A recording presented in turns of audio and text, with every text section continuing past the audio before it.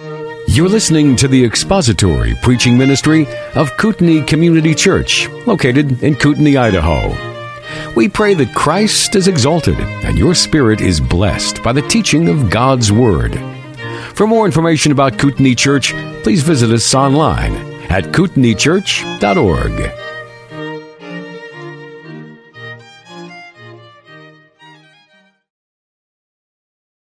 And now turning your Bibles to John chapter 19. And when you found your place, let's bow together in prayer. Our gracious Father, it is so good of you and so wise of you to give us your word. For without it we would be lost. We would have no idea of what is true and how to discern truth from error. We need that revelation, a clear revelation of who you are and what you have done for us in your Son. And we thank you for that revelation as given to us through John. And it is our desire and prayer that our eyes might be open to your word this morning, and that you would bless by the presence of your Spirit and the power of your Spirit the teaching and the hearing of your word, that you would be honored through us and in us, and that we would have hearts that are inclined to obedience and given the grace to obey you and to stand in awe of Christ for what he has done and for who he is and for the sacrifice that he has made. For it is we thank you in his name. Amen. John chapter 19, let us read together verses 23 through 25. Or at least the first part of verse 25. Then the soldiers, when they had crucified Jesus, took his outer garments and made 4 parts, a part to every soldier and also the tunic. Now the tunic was seamless, woven in one piece. So they said to one another, "Let us not tear it, but cast lots for it, to decide whose it shall be." This was to fulfill the scripture, "They divided my outer garments among them, and for my clothing they cast lots." Therefore the soldiers did these things. We have a hymn that we sing. We didn't sing it this morning, but it's the old rugged cross, and there is a line in there that speaks of the shame and reproach of the cross, which we gladly bear. And it speaks of us as Christians gladly bearing that shame and that reproach. And yet in our culture, we have a hard time understanding or at least appreciating the shamefulness and the reproach of what is the cross and what was the cross. Because we don't think of it as a shameful or reproachful thing in our culture or our context. It is not uncommon to see people wearing crosses around their necks on a chain, or to see them tattoo it on their shoulder or their arm or in the middle of their back, or to wear it as part of their jewelry or on their shirt. These things are common in our day because we have lost the sense of reproach and shame that the idea of the cross and the crucifixion carried in the first century. But it was not so in the first century. Today it may be a sort of a meaningless, empty expression of some sort of religious symbolism. I've encountered people where I'll ask them, is there any symbolism to the cross, or are you just wearing it because it's part of your jewelry? And they will say, well, no, this was really meaningful to my grandma. It was a necklace my grandma gave me, and so now I wear it. But it carries no significance or symbolism for them at all. In the first century, there was a tremendous amount of shame and reproach attached to the idea of crucifixion and to the cross. And it wasn't just in the first century, but actually for a full 2 centuries after the time of Jesus, until crucifixion was outlawed by the Roman emperor. That idea, that the reproach and shame was attached to that very ignominious and disgraceful and disgusting method of executing criminals. Crucifixion was designed to do 3 things. It was designed to maximize suffering, to maximize shame and humiliation, and to prolong death as long as possible. And it did accomplish all 3 of those goals. And the Romans had perfected crucifixion to an art form to maximize all 3 of those things. And in Roman culture and Roman society, it was only the lowest of the low, the dregs of society, the bottom feeders of society, the worst of criminals that were executed on Roman crosses. And I understand that there's a little bit of overlap with what I'm covering right now and what Cornell is going through in adult Sunday school class, so I pardon for the repetition of what we just covered less than an hour ago. But those were the types of criminals that were crucified under Roman law. And Roman citizens themselves were exempt from crucifixion, except in cases of treason. And a Roman citizen could only be crucified if it was personally authorized by the emperor himself.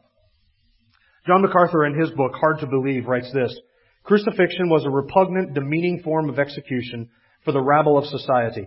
The idea that anybody who died on a cross was in any sense an exceptional, elevated, noble, or important person was absurd. Roman citizens generally were exempt from crucifixion unless they committed treason. The authorities reserved the cross for rebellious slaves and conquered peoples, and for notorious robbers and assassins.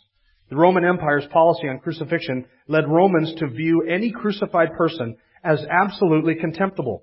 The Romans used it only for the scum, the most humiliated, the lowest of the low." End quote. That is the Roman or the Greek idea of crucifixion and its sufferers. The Jewish idea or the Jewish view of crucifixion was even worse, because the Jews had a passage in Deuteronomy 21 verse 23 that says, "His corpse shall not hang all night on the tree, but you shall surely bury him on the same day.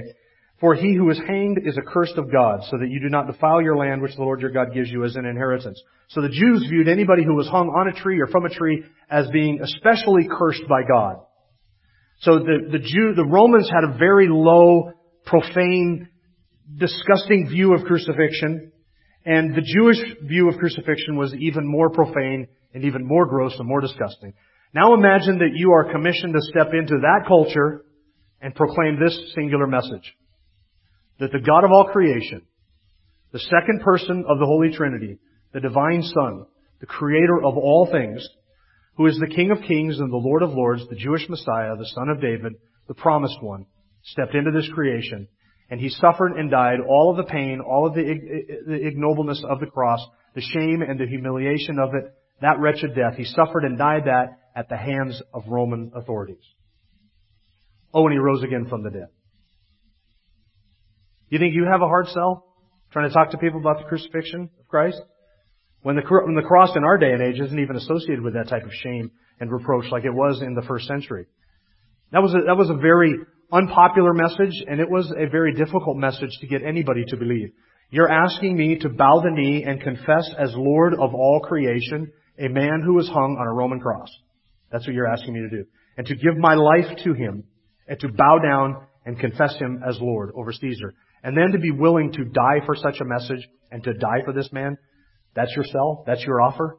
And that I get nothing in exchange for that in this life, but that everything is in the life to come, eternity and forgiveness of sins? That's a difficult message, is it not? It was a difficult message because of the shame and the reproach that was attached to it, because of all the indignities that were suffered as a result and as part of the crucifixion process. And we've looked at some of those indignities in John chapter 19. Being publicly whipped and scourged, being publicly condemned and accused, being made to carry your own crossbeam out to the place of your crucifixion, being laid down and nailed to a cross and then hung up in the presence of everybody walking in and out of Jerusalem in a very public location on a very crowded day outside the city of Jerusalem. A lot of indignities associated with that. And the passage that we're looking at this morning brings us to yet another indignity that the Lord Jesus suffered in verses 23 through 25, where He is stripped naked of His clothing, and all of His clothing is bartered for at the foot of His cross. Now, you may look at verses 23 to 24 and 25 and say, there doesn't look like there is a lot there to preach on. There really isn't, but you know me, I will find a way to fill our time. Since this passage and this detail is mentioned by all four of the gospel writers, I think it is significant. And it is not just a passing detail, it is something that all four of them mention in a certain way. And John mentions to us that it was actually a fulfillment of an Old Testament scripture. So we're going to take a look at this passage, and then we're going to take a look back in Psalm 22 at the passage that was fulfilled by this. And between the shame of the cross and the symbolism of what is being done here and the scripture that is fulfilled, we will be able to make a full sermon out of this, which I'm sure you're very thankful for that. So that's going to serve as our outline today: the shame of it, the symbolism of it, and then the scripture that was fulfilled. So let's look first at the shame of this act. Verse 23, "Then the soldiers, when they had crucified Jesus, took His outer garments and made 4 parts, a part to every soldier, and also the tunic. Now the tunic was seamless, woven in one piece." Now it mentions in verse 16 and mentions in verse 18 that they crucified Him. And here's what the Roman soldiers would do. After they had crucified Him, or that is, hung Him up on the cross, they would take the clothes that they had taken off of their victims, and they would partition these out, a part to each one of the soldiers who was involved in the execution. And this was one of the perks of being a soldier who did execution, is that you got to plunder any personal effects and any personal belongings of anybody who hung on the cross. This was the custom of crucifixion. They did this not just to Jesus, but to also the other 2 thieves who were crucified with Him. They did this to all crucifixion victims. They took the last remaining articles of their clothing and any personal belongings, any personal effects that they had, and they put them all together, and then they would divvy them up amongst whoever was doing the execution. And so though the scriptures do not mention that the other 2 thieves had this happen for them as well, it would have happened because that was part of the process of crucifixion, and this was part of the open shame of crucifying somebody public. Now there are 2 things that are shameful about having this happen. Number 1, that they were stripped naked as part of being crucified. Now it is common when you see video portrayals or pictures or paintings of the crucifixion scene, you usually see all 3 persons being crucified, and they have some sort of a loincloth over them as part of that. That is a dignity that we afford to those people in the picture, but that is not a dignity that was afforded to crucifixion victims. Part of the shame of being crucified was to be hanged on a cross, publicly naked, having everything taken off of you. No loincloth, nothing to cover them up at all. That was part of the shame and part of the humiliation. And the soldiers would glory in this. They would take those articles of clothing, all of them, and put them together, and then they would divvy this up amongst themselves while the criminals hung on the cross naked. And that is a shameful thing, is it not? And we would all be shamed by that. And we're going to find out why that is a shameful thing here in just a moment. Now, all of this is mentioned in all four of the Gospels, and I'll read you just the verses in Matthew, Mark, and Luke that mention it. They don't give as much detail as John does, but I want you to hear what they say. In Matthew 27, verse 35, Matthew writes, "When they had crucified him, they divided up his garments among themselves by casting lots." Mark 15:24 says, "And they crucified him and divided up his garments among themselves, casting lots for them to decide what each man should take." Luke 23:34 says, "But Jesus was saying, 'Father, forgive them, for they do not know what they are doing.' And they cast lots, dividing up his garments among themselves." Now John, as is typical of John, gives more detail than Matthew, Mark, and Luke do. Not because he's adding stuff that didn't happen, but because John, being an eyewitness of these events, is giving to us some things that he knew Matthew, Mark, and Luke did not cover. For instance, it is only in John that we find out that there were 4 soldiers. Do you notice that? Matthew, Mark, and Luke don't mention this, but John does mention that there are 4 of them in verse 23. His outer garments, they took all of his outer garments and made 4 parts, a part to every soldier, and also the tunic. So it is from John that we find out that there were 5 articles of clothing that were bartered for and they cast lots for. It is only John that mentions the seamless tunic, is that which they cast lots for, or at least John sort of zeroes in on that. It might be that they had all 4 of the parts and they would cast lots to determine who the 4 parts went to, but then they were left over with this seamless tunic. And it is that specifically that John focuses in on as the emphasis of the soldiers. They didn't want this to be divided. There's no sense having this torn into 4 parts and just having 4 rags when you can have one nice seamless tunic. So it is that they cast lots for. It is only John that mentions or records the words of the soldiers. It is only John who records that they didn't want to tear the tunic, and it is only John that records that this is a fulfillment of Psalm 22. Though the other gospel writers are alluding to Psalm 22, it is only John who specifically quotes the passage from Psalm 22 that this action fulfills. And John is the one who mentions to us that these garments were divided into 5 separate parts, really 4 parts, so 1 to each one of the soldiers, but then they had the seamless tunic. And so it is for the seamless tunic that they decide to cast lots. Now, if you want to know what casting lots is like, you can picture something akin to drawing straws or picking a name out of a hat or rolling dice or rock, paper, scissors or whatever it was to the victors go the spoil of that rag, of that tunic. It wouldn't have been rock, paper, scissors. In a Roman context, it probably would have been rock, parchment, sword or something like that. It doesn't quite roll off the tongue like it does, rock, paper, scissors does for us. But they would have had some sort of game of chance where the winner would get the seamless tunic. Now, what was the tunic? And this is a difficult thing because I read 5 different sources and found 5 different answers to this, and ultimately people don't exactly know what this was. You'll notice that John distinguishes the outer garments from the tunic. The outer garments were divided. Now, a typical Jewish man would have been dressed in sandals and a belt and an outer robe and a headpiece or a head covering. Those 4 things. Now, those are probably the 4 things that were divided up first. So what is the seamless tunic? Some people suggest it was an outer robe that Jesus wore on the outside of his outer garments, like an overcoat of some sort. Other people suggest that it was probably an inner garment, the closer to the skin, underneath the outer garment, something akin to us like underwear or an inner piece of clothing. And that's probably more likely what it was. Something on the inside, not on the outside. And it was a seamless garment woven from top to bottom in one piece. That's how they would do it. It was not an uncommon thing. It's not like this was the only one in the land of Israel, but it was notable enough to the Roman soldiers that they realized there's no sense in tearing this into 4 pieces and giving 1 piece to each. So this is something of value, and no, let's cast lots for this. And so they did. There are false teachers, the prosperity gospel false teachers, who use this, the presence of this seamless garment as an argument for the idea that Jesus was incredibly wealthy. John Avanzini has done this. John Avanzini, a Word of Faith preacher, has said that the seamless garment was something that, he uses a phrase, something akin to this. He says it's not something you get off the rack at your local discount store during a blue light special. It's kind of the idea. This was, as John Hagee calls it, a designer original. Something really expensive. And so see, here's proof that Jesus wore designer clothes. Leave it to a false teacher, a Word of Faith heretic, to take something associated with the shame and humiliation and the degradation of our Lord and turn it into an excuse for their lascivious and extravagant lifestyle. But that's what they do.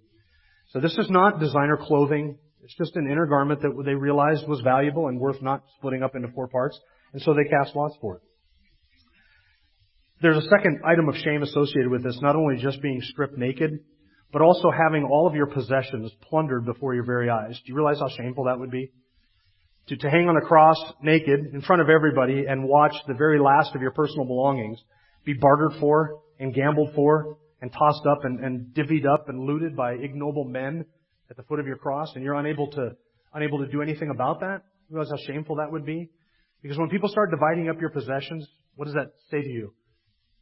It's over, right? In their eyes, in the eyes of everybody that matters, you're as good as gone. This is irreversible. And you are watching things that you will never enjoy again, never possess again, never use again, be plundered and looted right in front of your very eyes. Imagine having your children sit and bicker over who gets the grandfather clock and the flat screen TV while you're lying on your deathbed in your living room, listening to all of this, gasping the last of your life's breaths. I get called once in a while to do funerals, and I was actually called into a situation where this type of plundering actually took place by the family. Because I get a call from and it wasn't a family in our congregation, so don't worry about that. I get calls once in a while from the funeral director, and he'll say something like this: look, we have a family here who's lost a loved one, and they want a pastor to do the burial. And they're not associated with any church. Nobody in their family has ever gone to church. Nobody here has any church, and nobody knows any pastor. And I've called every pastor in town, and all of them are busy, and I'm scraping the bottom of the barrel. Jim, will you please come and do the funeral? I know that if they call me, they're desperate, and so I usually, if I can, go and do it. And I went in to do a funeral like this, and in talking with one of the surviving siblings whose I think mother or father had passed away, they shared. I could tell that there was some tension in the room, and so and why weren't the other siblings here helping arrange the service, etc. And I just kind of inquired about that. Should I talk to them? Are they going to be here? And they just unloaded on me these siblings. I mean, before the corpse had even reached room temperature, the children had swept through the house like a swarm of locusts and looted the entire place in a fashion that would make the marauding armies of Genghis Khan blush. And the whole family had been ripped apart by that. You realize how shameful and humiliating that is to have that happen? Right? My grandmother, when she died, my grandmother on my father's side, I went to the funeral. It was at 3 o'clock on a Friday afternoon. And after the funeral was done, I sat at the back because I got there kind of late after the funeral was done. I was looking around for my own father. And I said to one of my uncles, "Where's Dad? Why is Dad not here?" And he said, "Well, he's down at the bank cashing the inheritance check. We all got it this morning, and he wanted to make sure that it got into the bank before the bank closed." That was my dad. Missed his own mother's funeral so that he could loot her possessions and take what he wanted out of it. That was my father. That is so shameful, isn't it? It's so humiliating to do that to somebody. That is part of the shame of crucifixion. Now, the symbolism of it. There's a symbolism here. We understand why it is shameful. We understand that it is shameful. None of us would want to be put up on public display, stripped of all of our clothing and made naked in front of men and women, and to have that happen in front of tens of thousands of people. We would not want that. Why is it shameful? Why is it shameful to be stripped of our clothing? There's a reason for that. Why do we wear clothing? The answer to it actually goes back to why we wear clothing in the beginning. Why do we wear clothing? Is it because we just don't want to have to put sunscreen on our whole body? Is it because it is easier to work? We don't want to be exposed to the wind and the rain? Why is it that we do that? Now, those considerations may influence the type of clothing that we buy or the style of clothing that we buy, but they don't explain for us why it is that we wear clothing to begin with. The short answer is this: we wear clothing because of sin. Because Adam and Eve fell in the garden, that sin ruined creation. It ruined God's perfect creation. And sin has now corrupted our sexuality, our understanding of sexuality, our sex drive and all things associated with it, our mind and our bodies. And none of us now, because we cannot be vulnerable with one another, we cannot be honest with one another, we cannot be open with one another, because sin has affected all of this, and sin perverts how we think about these things. For that reason, because sin has destroyed all of it, we cover ourselves. So this morning, when you got up and you got dressed to come to church, and I'm thankful you did, by the way, you got dressed and you come to church, you were saying something theological. You were saying that because of sin, I have to cover up certain things when I go out in public with other people and to be around other people. Because to be uncovered is to be shameful and shamed. And in a culture that glories more and more in nudity and immodesty, that is a culture that has been given more and more over to a depraved mind. It is a culture that says, I will determine what is shameful and what is not. I will not obey what God says about these things, and I will glory in the shame that comes from my sin. That's what the culture does. So we cover up because sin has ruined something, and destroyed something. So when Adam and Eve sinned, they realized that they were naked. They were naked before, then they realized it. And in realizing they were naked, they felt ashamed, and they wanted to cover themselves, and so they hid from each other, and they hid from God. And so what did God do? God killed an innocent animal to provide a covering for Adam and Eve. So Adam, who brought sin into creation, needed to be covered to have his shame covered. The second Adam, who came and atoned for sin, had that covering removed so that the shame of that sin would be publicly displayed. There is a reversing of what is going on, even in this act of Jesus' garments being taken off of him and him being publicly shamed. And of course, keep in mind that shame was for us, so that we might not be ashamed before the Father. He bore that reproach so that we would never be reproached by the Father. He was humiliated so that we could stand faultless in His presence with exceeding joy, without humiliation, without shame, and without reproach. That's the symbolism of it. Now look at the scripture that is fulfilled. Verse 24, so they said to one another, let us not tear it, but cast lots for it to decide whose it shall be. This was to fulfill the scripture. And now John quotes it. They divided my outer garments among them, and for my clothing they cast lots. Now John is quoting Psalm 22:18. There are two ways. I'm going to have you in just a second turn back to Psalm 22, but don't do it just yet. There are two ways that the New Testament writers quote and refer to Old Testament passages in connection with a prophecy being fulfilled. At least two ways. Two main ways, I should say. Number one is through allusion, and that is without a direct quotation. They will allude to something, and they do this by describing something in such language and using such terms and phrases that it calls to our mind instantly something from the Old Testament. So we already saw that actually last week in connection with Jesus being hung between the two thieves. John mentions that Christ was hung between two thieves, a criminal on either side of him. And that calls to our mind Isaiah 53 verses 9 and 12, which says, He was numbered with the transgressors and He was with the wicked in His death. So though John doesn't directly quote Isaiah and say, this is to fulfill Isaiah, he describes it in such a way as to allude to that prophecy and so that the connection is clear. Though it's not explicit, it's very clear. The second way the New Testament authors refer to Old Testament passages and prophecies is by directly quoting them, like John does here. And in connection with the gambling for garments and the tossing of lots for the garments of Jesus, between the four Gospels they do this both ways. Matthew, Mark, and Luke don't quote the passage, though they do explicitly allude to it, because all of them describe it in such a way that if you only had Matthew, Mark, and Luke, you would read that passage about them casting lots for the garments, and you would say, whoa, that sounds exactly like Psalm 22. Because it is described in such a way as to call to mind the very words of Psalm 22. Well, John directly quotes Psalm 22. And as we have done throughout the Gospel of John, every time we find a John directly quoting the Old Testament, we have gone back to that Old Testament passage so that we can see it and appreciate it in its original context. So I ask you to do that now. Turn back to Psalm 22. Let me set up a little bit of the context for you. This psalm is worth at least two messages all by itself, dividing the psalm into two parts.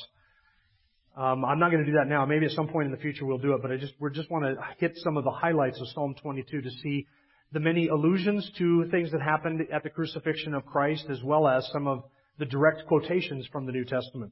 Let me give you a little bit of background from Psalm 22 before we dive into it. Psalm 22 was written 1,000 years before Jesus was crucified, hundreds of years before crucifixion was even invented or designed as a method of execution.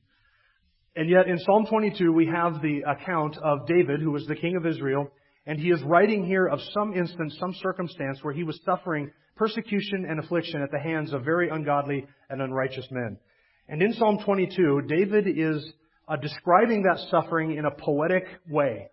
As the king of Israel, David was given the promise that a king would come from his loins, one of his descendants, would sit on his throne. And of course, we know that Jesus is the fulfillment of that promise to David regarding a future king and a future kingdom. So David, as the forebearer of Christ, was himself in many ways a shadowing of who this coming king would be. His kingdom then was also a shadow of this future great kingdom that this greater king than David will someday reign over and establish here on earth. Okay, so that's a little bit of the background for Psalm 22. Sometimes when you read David's Psalms, you can identify, because of something in the introduction or something in the Psalm, some episode in the life of David that the Psalm fits into. Sometimes you see, like Psalm 51 actually has in the introduction his confession regarding the incident with Bathsheba. And so then you read that Psalm and you understand David wrote that Psalm at that particular part in his life or point in his life. With Psalm 22, there is nothing in the text that indicates to us, and nothing in the life of David that we can connect this to. So it's a very interesting psalm in that there's nothing in David's life recorded in 1 Samuel or 2 Samuel or any of the books of Chronicles or Kings. There's nothing in there that we can say, this is when David wrote Psalm 22. There's nothing that indicates, there's nothing we can attach it to. Now let me give you two very unique things about Psalm 22. And this kind of stands out. In Psalm 22, we have two things. Number one, no confession of personal sin. Now this is odd, given that this is a psalm of David, that there is no confession of personal sin. Because David, typically when he was undergoing suffering or affliction at the hands of people unjustly, he would use that as an opportunity to examine himself, and he would confess his sin and call out to God for mercy from his sin. But there is in Psalm 22 not a single word of confession anywhere in this psalm. It is almost as if David is writing from the perspective of one who suffered these things without having any sin to confess. Because ultimately the one who would fulfill this psalm did not have himself any sin to confess, did he? So there is no confession of sin in this psalm. And second, there is no imprecation in this psalm. An imprecation is a prayer or a calling down of curse upon one's adversaries or enemies. And this, again, for David is very unique. Because oftentimes in David's psalms, you would hear David call down, give imprecatory prayers or imprecatory elements in his prayers and his psalms regarding his suffering, where he would curse his enemies and call on God to curse them. Now, several years ago, we did a series in adult Sunday school class on imprecatory psalms. And I think I counted up at the time, and if memory serves me right, fully 2/3, and I think a little bit more than 2/3 of the psalms in the Psalter have imprecatory elements in them. Some cursing, where David curses his enemies and calls God to judge his enemies. And so you read things in those imprecatory psalms like this. May his teeth be bashed in. May he become childless. May they bash their little ones against the rocks. May they spend their retirement years in a nursing home in Clark Fork. All kinds of horrible things like that you would never want to curse your enemies with. Those are the type of things you find in David's psalms. But not in this psalm. Not a word or an element of imprecation or cursing for his enemies. Again, it is almost as if David is writing this from the perspective of a man who would be reviled and not revile in return, who himself would pray something like, Father, forgive them, for they know not what they do. No cursing and no confession of sin. Because ultimately, Psalm 22, which is sometimes called the Psalm of the Cross, is sometimes called the Fifth Gospel, is such an explicit description of crucifixion in terms of Old Testament prophecy and poetry that the allusions and the quotations there are striking. Not only does John quote Psalm 22 in verse 18 in his Gospel, but the book of Hebrews in chapter 2 quotes verse 20 of Psalm 22 in reference to the Lord Jesus. So let me hit the highlights of Psalm 22 and just the parts in here in the first half of this psalm that allude to things that would have taken place at the crucifixion. So you can see what is going on here. Verse 1, the first highlight is in verse 1. My God, why have you forsaken me? Far from my deliverance are the words of my groaning. That should sound familiar to you for a specific reason. What is it? It's because this is one of the 7 recorded sayings of Jesus on the cross. And so this is worthy, since next week we're going to be looking at 3 of the sayings from the cross recorded in John. This is worth taking a little bit of time and consideration to think about this morning. My God, why have you forsaken me? Matthew records the words of Jesus from the cross, Matthew 27:46. About the 9th hour, Jesus cried out with a loud voice, saying, Eli, Eli, lama sabachthani, and that was Aramaic for, my God, why have you forsaken me? So Jesus quotes this verse 1, from the cross while he is suffering. Now there's some who take this passage, my God, why have you forsaken me? And they couple it with another verse in the Old Testament, Habakkuk 1 verse 13, which says that God's eyes are too pure to look upon evil. And they say that because God's eyes are too pure to look upon evil, and because Jesus bore all of the sin of ours on the cross, that at that moment when Jesus was suffering under the wrath of God, that curse of sin, the Father turned His back on the Son and would not look at the Son.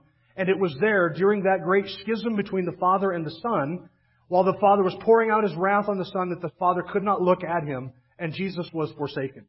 And some people even go so far in this teaching as to suggest that there was a division between the Father and the Son in the councils of and between the persons of the Trinity because of the wrath that the Son bore and because of the fact that He had sin put upon Him. But when Habakkuk says that God's eyes are too pure to look upon evil, he doesn't mean that God is looking through the earth and then He says, oh, there's Lanny, I can't look at him because right now he's sinning and my eyes are too pure to look upon evil. I can't look at that. That is not our God. But what Habakkuk is describing is the fact that God is purely and holy and He cannot cause His face to shine in approval and blessing upon that which is evil and wicked. That's the point. Not that God cannot see evil or that He cannot tolerate evil, that our eyes do not see it. And so this idea that Jesus, while He hung on the cross, was forsaken and abandoned by the Father, that is not biblical theology. Are we to believe that the Son, at the very peak and center and climax of His obedience to the Father, while He was doing what He was doing out of His infinite love for His bride, the church, and out of His infinite love for His Father, in that very act of obedience planned and purposed from before the foundation of the world, where the love of the Son and His obedience to the Father were at its greatest point, are we to believe at that point that the Father abandoned Him? No. He did not. Do you understand what that does to your Trinitarian theology? To suggest that? You cannot have an orthodox view of Trinitarian theology and to suggest that there was some division between the persons of the Trinity or that the Father abandoned or forsook the Son. The very point of Psalm 22 is that that this person who suffers this affliction has not been abandoned by God. In fact, that's in verse 24. Look at it. For He has not despised nor abhorred the affliction of the afflicted, nor has He hidden His face from him. Look at that. Nor has He hidden His face from him. He has not been abandoned. He has not been forsaken, nor has the Father hidden His face from him. But when he cried to Him for help, He heard. That's the point of the psalm. So then what's going on in verse 1 when David says, my God, why have you forsaken me? Was he really forsaken by God? No, David was at the point where that is exactly how he felt. And to anybody observing his situation and condition, it would have looked as if God had abandoned him. And David is expressing there exactly how he felt in those circumstances, calling out to God, not seeing any visible answer. But David came to understand that the reality in verse 24 stands. He has not hidden His face from him. He has not abandoned him. So David's feelings are in verse 1. The fact of the matter is in verse 24. Have you ever been at a point in your life where what you feel to be true, you know to be different than what you know to be true? That your feelings do not line up with reality. And that you can't trust your feelings, but you have to go with what you know to be true. David is expressing his very genuine feeling in verse 1. I feel abandoned. I feel forsaken. But the whole point of Psalm 22 is this. He has not hidden His face from him. When I call to Him, He is near. He is not distant from the suffering of the afflicted. That is the point. Now, if you have a teaching in Scripture which takes the central point of Psalm 22, which is that God does not abandon the afflicted, and you flip that on your head and you arrive at the doctrine that God has abandoned the afflicted, you have come to 180 degrees opposite of what Scripture teaches. Now, do you think that Jesus, in quoting Psalm chapter 22, verse 1, do you think that Jesus at that moment was unaware of the real meaning behind Psalm 22? That He was somehow ignorant of what the teaching of the psalm was. God has not abandoned the afflicted. He has not forsaken him. Do you think Jesus misquoted Scripture or was twisting it to suggest that the Father had forsaken Him? He hadn't. That's the point of Psalm 22. Now, Jesus suffered a real wrath. He suffered real anguish, real pain on the cross. And from the eyes of everybody looking at Him, it would have looked as if He was a man forsaken of God, hanging on a tree, cursed by the Father. That's how it would have appeared. And there may even be a sense in which Jesus, the God-man in His humanity, felt abandoned and experienced the feelings of abandonment and forsakenness. But when Jesus quotes Psalm 22, what He is doing is He is taking that entire psalm and He is saying, this entire psalm, this verse and all that follows, finds its ultimate fulfillment in me. He was calling the attention of everybody watching to Psalm 22. And they would have seen crucifixion in Psalm 22, and they would have seen the wording of Psalm 22 being played out right in front of them. That's what Jesus was doing. The Father did not turn His back or forsake the Son. We have that song that we sing, how great the Father's love for us, how vast beyond all measure, that He would give His only Son to make a wretch's treasure. That is a beautiful song. It's a wonderful song. I love it. There's one phrase in there that I cannot sing every time we put it up on the overhead. How great the pain of searing loss, the Father turns His face away. The Father didn't turn His face away. I mean, it makes for great preaching, I guess, to suggest that that was the case. But it's theologically inaccurate. It's wrong to sing that. And I wish legally we could change the wording of the song. Because I would. I love the song. But that one thing, the Father did not turn His face away. The Father was there sustaining the Son the whole time He was suffering to bear the penalty for our sin. So that's the first allusion to the crucifixion is verse 1. Now look down at verses 6 through 8. But I am a worm and not a man, a reproach of men and despised by the people. Does that sound like somebody hanging on a cross? Especially given the Roman view of crucifixion, the Jewish view of crucifixion. All who see me sneer at me. They separate with the lip. They wag the head, saying, commit yourself to the Lord. Let Him deliver him. Let Him rescue him, because he trusts in Him. Matthew 27 records the words of passers-by and the chief priests as they stood around the cross. They said this.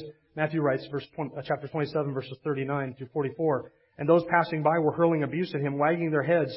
Now notice how Matthew is not quoting Psalm 22, but he is using language to allude to it so powerfully that the connection is clear to us. They were wagging their heads and saying, you who are going to destroy the temple and rebuild it in 3 days, save yourself. If you're the Son of God, come down from the cross.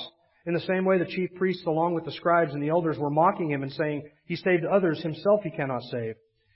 He is the King of Israel. Let Him now come down from the cross, and we will believe in Him. He trusts in God. Let Him rescue him if He delights in Him. For He said, I am the Son of God. And the robbers who had been crucified with Him were also insulting Him with the same words. And so those people who were passing by and the chief priests, they took, conscious or unconsciously, they took the very wording of Psalm 22 and they hurled it as abuse at Jesus in the words that they used, in mocking Him and taunting Him.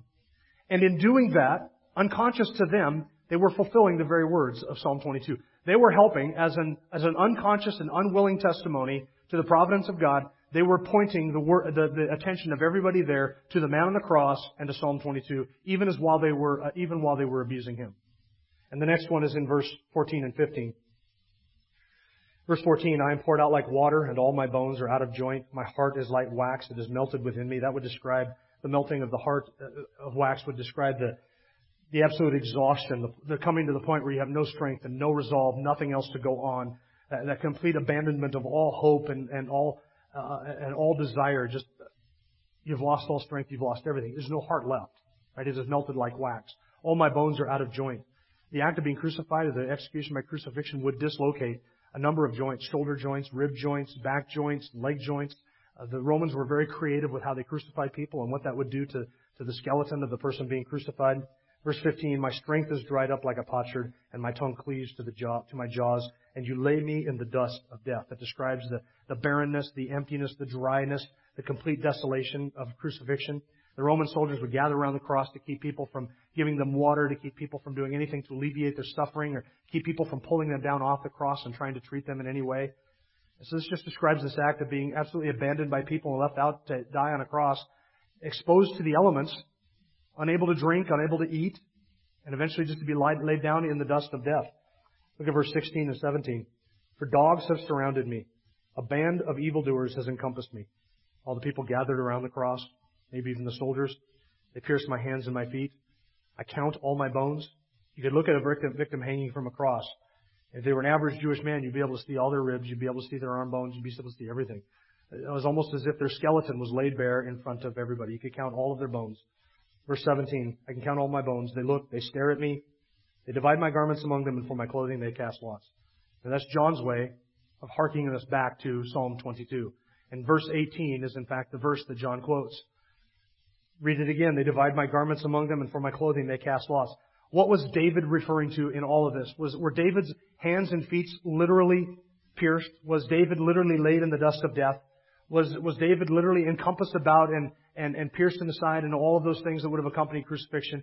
No, this doesn't describe what David literally suffered. But in poetic and prophetic language, David is describing what he was feeling and how it felt. And yes, he's using hyperbole. Yes, he's using language that is prophetic and poetic. But at the same time, the Spirit of God's intention behind this is that what David described in figurative speech was literally fulfilled in the Lord Jesus Christ, the greater King, who suffered these things. So what is Psalm 22 about? Psalm 22 is about a righteous king who, for no fault of his own, due to no sin of his own, suffered all of this abuse at the hands of wicked and ungodly men, and did it without cursing any of his enemies. That's what David wrote. Does that sound like somebody else?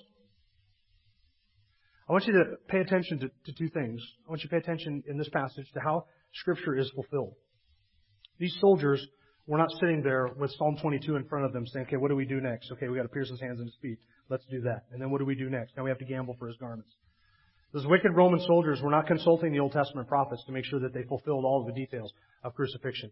These wicked Roman soldiers were doing what they did because they had orders, because they did it with wicked motives. They were doing something wicked. But in the plan and providence of God, it ended up fulfilling exactly what God wrote 1,000 years earlier. That is how God works out Scripture. He works out all things. He is directing and writing history. He knows what's going to happen before it happens. He is sovereign over these events. He controls them all by His providence. There is nothing outside of His providential control, and God knows exactly what's going to happen before it even happens. And because of that, because God has already written history, He knows that the wicked actions of wicked men with their wicked motives is going to fulfill His intentions and His desires. What is written by David 1,000 years before Jesus was crucified was predetermined by God before He ever created a molecule or an atom in the whole universe. It was already predetermined by Him that this should happen. He is the Lamb crucified from before the foundation of the world. This whole thing was already planned by God. But this is how Scripture is fulfilled. Not because they were intending to do this, but what they did with their own wicked intentions ended up fulfilling Scripture.